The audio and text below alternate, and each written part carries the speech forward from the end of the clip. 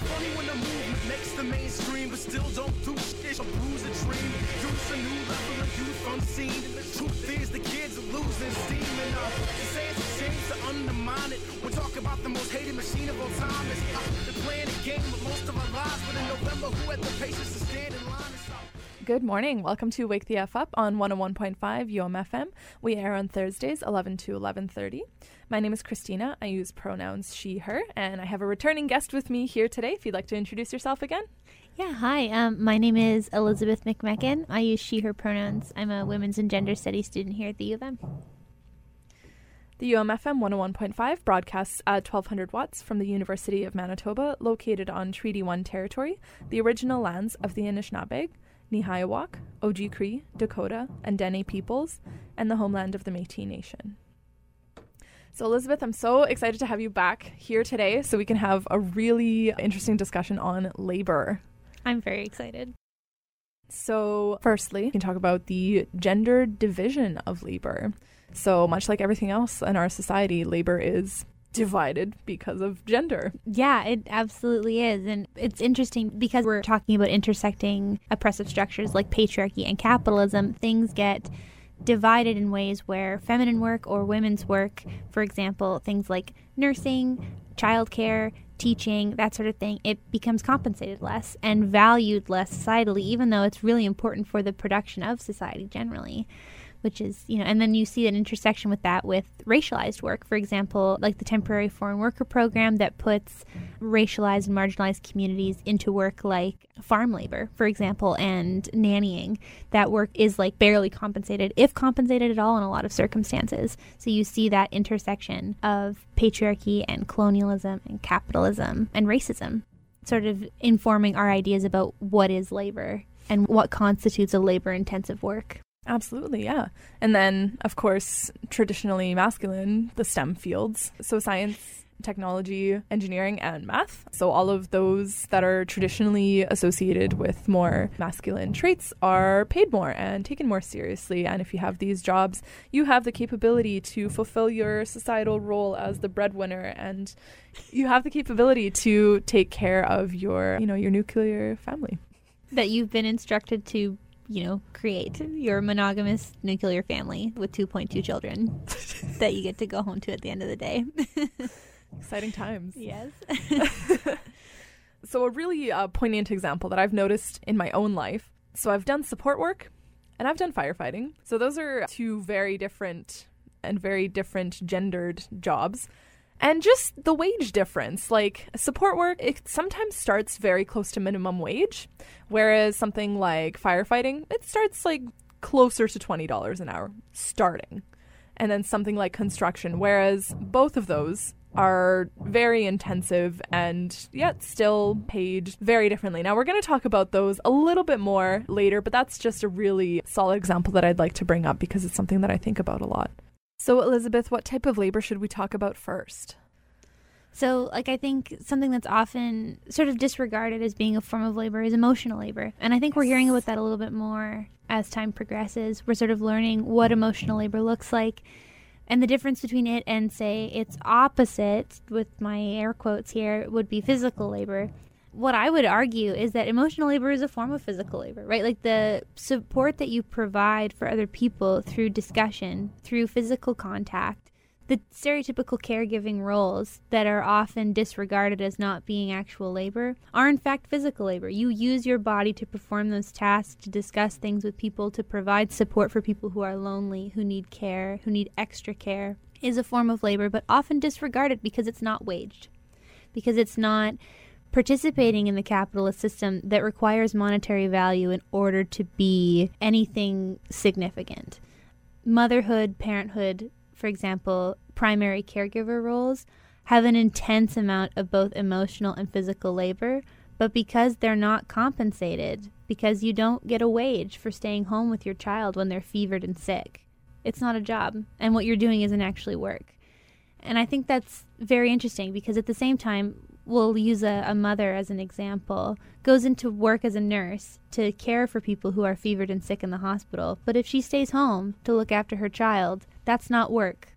Even though you're doing the exact same You're thing. doing the exact same thing, but that's not work anymore. And arguably, to put it in the perspective of labor and raising a labor force, caregiving, especially like parenthood, you're raising the next generation of laborers. A huge important role for the continuity of the system. It's still not valued. That reproductive labor is still not valued, which is, it makes sense, honestly, because if you compensated caregivers for the work that they're doing, the system would fall apart. I mean, that's like, where would that compensation come from, honestly? And if you actually valued those people for what they were doing, you wouldn't have people to participate in the labor force that you could then oppress and, not compensate fairly there, right? So, I mean, it's so true. And it's ironic because some people might notice that it's not compensated because you're not producing anything. You're producing humans. You're literally producing humans. Yeah, you're producing emotional stability that allows people to be functioning human beings, right? I mean, what would you do if you didn't have someone to care for you when you're ill, or someone to listen to you when you're upset? To help you cook food, these tasks that we undervalue that are immensely important is a really big signifier of what a system like capitalism values, which is not your emotional stability, which is not your physical health, but rather it's what you can produce that lets the elite, that lets the bourgeoisie profit. And childhood, having a healthy and happy childhood is not profitable to the people on top. They don't care. I want that quote on a t-shirt. So well said. And now that we're on that tangent, I actually think we can jump straight to talking about how the structures create a system where we require people to do emotional labor. So if you want to go off on that. Oh, I'd love to go off on that. I invite you to go off on that. Thank you. So it's interesting because I was in a class recently where we were talking about mental illness and framing it in a different perspective. And my professor said we should be thinking about depression as a symptom as opposed to a diagnosis. And initially when she said it, I was like, oh yeah, wrote it down. And I thought about it as I was on my way home, and I was like, wow, that is extremely profound, because thinking about these consequences of consistent emotional deprivation, of consistent deprivation of our humanity, and then going to a doctor and saying, I'm sad, and they're like, oh, here is some pharmaceuticals to keep you able to work, to keep you able to do your job. Now go back out there and get it done. We're not looking at like a macro perspective. We're like, what is causing everyone to be so lonely and to be so sad and unable to get out of bed and wanting to hurt themselves or others? Like, why aren't we looking at what's causing that? Because it's poverty, because it's violence, and it's poverty and violence that's created by a system of oppressive structures like capitalism, like patriarchy, like colonialism, like racism. And then once we've created that system that's harming people, or creating a system wherein people want to hurt themselves or others, and then we don't value the people who are trying to provide aid to the people who are hurting most. So for even your partner who might provide you with that emotional labor that helps you get through it, there's no compensatory system for that, right? I mean, it's on you to find someone that will, or something that will help you through that process, but then that person is rarely ever compensated. I mean, we compensate therapists or we compensate doctors for providing us pharmaceuticals, but we don't compensate the people who sit down and hold us when we cry.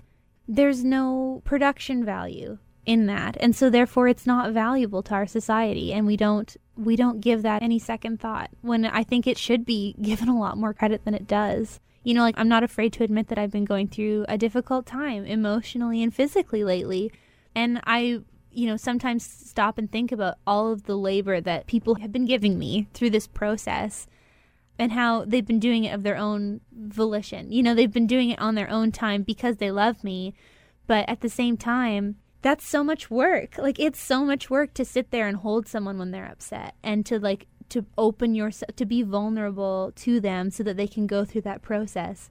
And that's something that will never be valued under a capitalist system, because it's not making any money. It's not bringing anything in. It's not making a product any more valuable. It's making a human life more valuable. And capitalism isn't concerned with human life. It's concerned with money. I need a moment to digest that, and I think everyone else just take a moment to digest that. Sorry, I went off a little bit there. That was no. I'm so glad you're saying all of these things, and I think it speaks for itself. Right before this, you said something that really resonated with me as well. You said capitalism trains you to abandon. Yeah. Should I elaborate on that? Yeah, could you elaborate on that, please? Yeah. So, I'm involved in a lot of revolutionary organizing. Relatable. Yeah. Yeah, absolutely. You are too. Yeah. Wink, wink. So a lot of what we aim to do is to create solidarity among communities, solidarity among people to come together and support each other. And the reason for that is because we're attempting to undo what is being done by capitalism.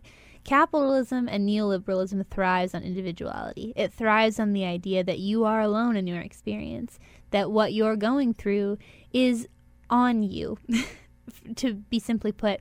And interesting to frame it back into something like depression, it frames you that you're just sick. Like you have a problem, your brain isn't working properly, you need this medication because then you will be fine and you can go back to work. Instead of framing it like you're a part of something that is deliberately trying to harm you and is deliberately making you lonely and sad and upset.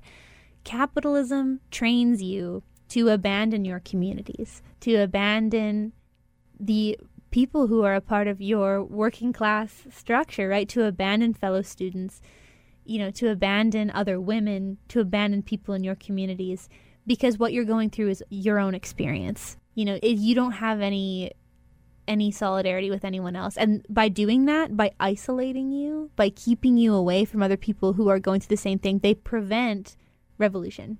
They prevent the solidarity of communities that is ultimately a revolutionary action. When you can all come together and you can realize, when you can raise your consciousness, right? And you can realize that everyone around you is going through something similar and that it's not your fault. And not only that, but it's not an individual experience, but rather a societal experience. You'll raise up against that and you will fight that system. But you won't do it if you think you're all alone. And that's why capitalism trains you to abandon. It trains you to run away from the idea that what you're going through isn't an individual experience. I literally need a moment after that. And I did I wanted to do it by saying consciousness raising because UMCRAFT, that's what you're doing, right? Like the Consciousness Raising Association of Feminists, you guys are coming, you people are coming together. What, us people? You're a co-founder. Oh, I don't know about that. I just helped with some little bits and pieces, but you folks... Always so humble. You folks are coming together to talk about issues so that you can all realize that what you're going through together. That is a revolutionary action, to come together and be like, hey, I'm going through this thing, and it's really odd because I feel so alone. And then for everyone else in the room to stand up and be like, no, I've been through that too. Then you can start to dissect where that's coming from. Like, I feel that way because of crushing student debt. And everyone in the room will be like, yeah, I'm also afraid of crushing student debt. And then suddenly you realize, why are we paying for this education in the first place? And then suddenly things sort of zoom out and you're looking at things from a totally different perspective now. You know what I mean? You know what I mean. You hit the nail on the head. That's also a great explanation of consciousness raising. That's exactly why we do what we do. People will be like, well, consciousness raising, that's cool and all, but I want to be an activist. And it's like, this is actually a form of activism. Absolutely. To be able to value each other's humanity like that and to be able to have open discussion like that, it is actually an activist action. It's a beautiful thing. Self-care is an activist action in the society that is trying very deliberately and systematically to tear you down like that. That's a very, very, very revolutionary act. I think it was Audre Lorde who said, self-preservation is an act of political warfare. I'm glad that you're quoting Audre Lorde, because usually I'm the person that does it and everyone is just tired of me saying it. So it's caring for myself is not self-indulgence. It is self-preservation, and that is an act of political warfare. That's Audre Lorde. I have chills. I actually have chills right now. So we talked about emotional labor. There's physical labor. There's I'll be okay. There's skilled labor, skilled and unskilled labor, so-called. Anyways, what's called productive and unproductive labor. There's waged and unwaged labor. So emotional labor, we described physical labor. So this is the kind of labor that involves using your body, like firefighting or like working in a factory where you're using your hands to build something. Skilled and unskilled. So how much training, quote unquote training, is required for you to do this job. And I say quote unquote training because there's also value systems based on training. For example, Elizabeth, do you want to tell us a little bit about how your dad's skill set is valued? Yeah, I bring it up a lot. But for those who don't know, I grew up on a rural farm in the southwest corner of the province. It was a cattle and grain farm. And my family's been doing this for generations, right? So there's a lot of generational knowledge that comes with that. But my father, and I don't want to, toot my own horn, he's a very intelligent man, and I love him very much, but he didn't graduate high school. He has no formal education in what he's done. At 17, he started working on the oil rigs and then came back and started farming. But farming is like a really multifaceted work. You have to be a skilled mechanic. You have to be skilled in accounting and skilled in business management. You have to be skilled in animal care, in economics, agriculture, plant science. Like, you have to have a lot of different skills. But if tomorrow everything fell apart and if my dad was writing up a resume, he has no institutionally recognized education. He doesn't even have a high school diploma, but he is an incredible, and I see that with so many people in my community at home who are incredibly intelligent, incredibly skilled, but they don't have the institutional recognition. And it's disappointing that that's not valued, that because they don't have a piece of paper with their name on it, their work, their lifetime, their generations of skills aren't acknowledged. Absolutely. So that's definitely something to keep in mind when you're thinking about your own skill set. If you ever feel like your skills aren't useful, everyone has useful skills. It's not just about how your beloved systems of oppression categorize them. So there's what's called productive and unproductive labor. If you're producing something or not is how I'm understanding this. Yeah, if you're contributing to the means and systems of production, if you're creating things that can be sold, if you're creating labor that can be bought and sold, that kind of thing. Yeah. And then I guess, it's interesting because it says unproductive labor. I can't think of a circumstance where you're doing labor, unless you're bourgeoisie and you're literally just parasiting off of other people's work. Just to throw that out there. But if you're... Which is extremely feasible. Yeah, if you're working class, if you're, a part of the proletariat and you're performing labor, I don't see how it's unproductive. I can see how the bourgeoisie might categorize something as unproductive, sure. Of course. Right, it's not making them money. I would be willing to have more information about that because I don't understand how something that's physically or emotionally labor intensive could be unproductive. Well, I don't think this particular categorization was created by someone who was familiar with familiar with what actually is a quote unquote product. Yes. Are humans a product? Well, under capitalism, definitely. Yeah. Not a valued one either. No. Yeah. Waged and unwaged. Yeah. Are you getting paid for what you're doing or not? Yeah. So as you described earlier with emotional labor, are parents being paid for parenting? It's usually women being paid for housework. Mm-hmm. The double burden. The double burden. Yeah, the double shift.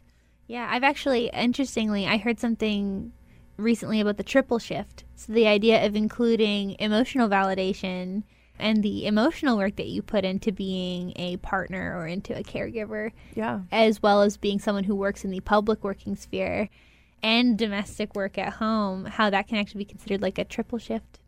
And I thought that was a really interesting way of framing it because, it's one thing to work in the public sphere and then to come home and to feed people and to clean up and to do, domestic tasks. It's another to emotionally support people, to provide... And to be the manager of the household. Exactly, to manage people, which is not easy, right? And to provide emotional stability and an emotional net for those people in your life.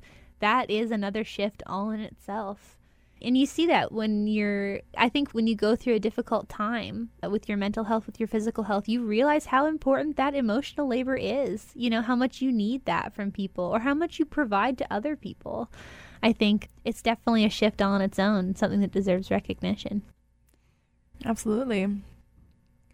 Another kind of interesting thing to consider that I've certainly been thinking about is how much does a job require you to use your body and mind? So this is pretty much the same thing we're talking about, but just kind of a different way of approaching it. So this contrast became very evident for me when I go from something like support work to physical work. So support work I've been doing for a number of years. It's support work where I'm supporting people with intellectual and physical disabilities and just helping them with the things that they need help with.